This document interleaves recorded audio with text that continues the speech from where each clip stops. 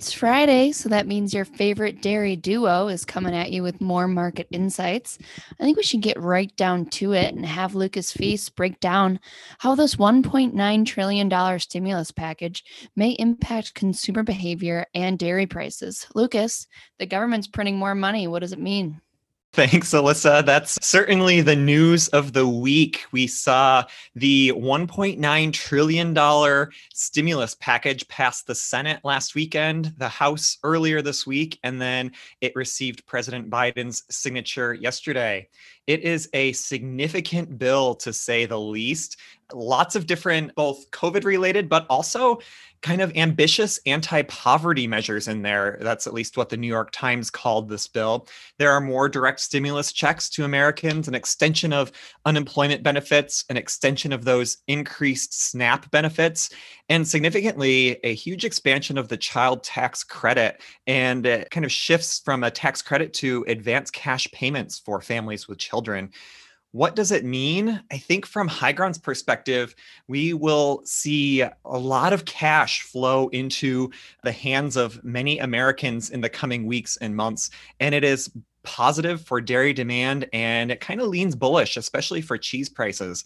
I think the SNAP benefits and additional cash are good at the retail level. Of course, we always see a lot of dairy being purchased with SNAP money, but also at the food service level. I think as COVID restrictions ease across many parts of the country and more of us get vaccinated, we could see kind of a release of that pent up demand in dining.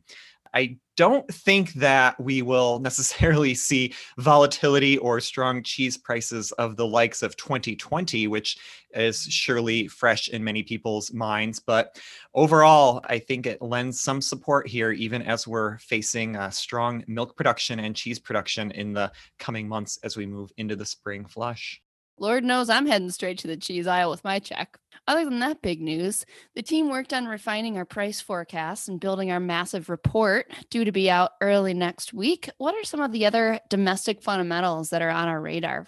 I mentioned the spring flush. We have kind of refreshed milk production forecasts over the coming months after what we deemed as suspicious milk production report that we saw in February.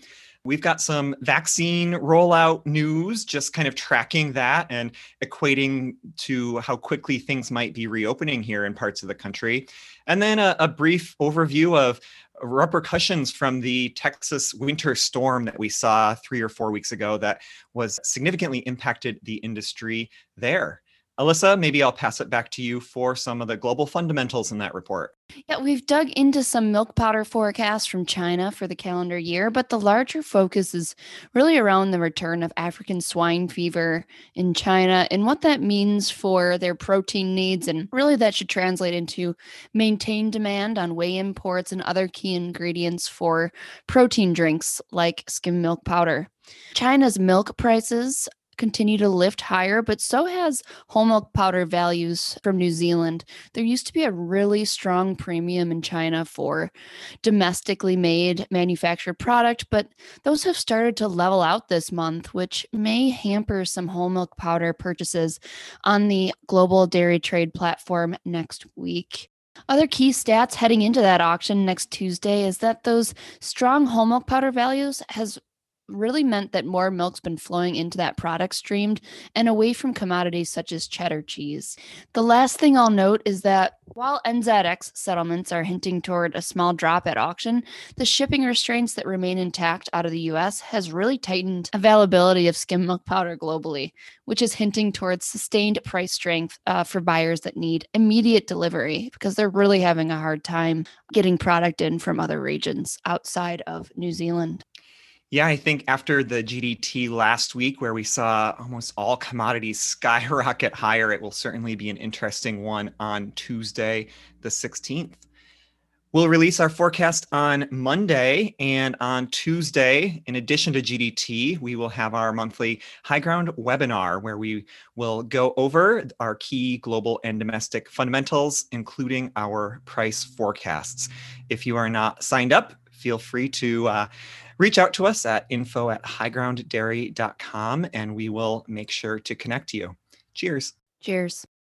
Be sure to subscribe so that you never miss an episode. And if you're interested in receiving more information as well as our analysis, please visit highgrounddairy.com to request a free 30-day trial today. Futures and options trading involves substantial risk and is not suitable for all investors.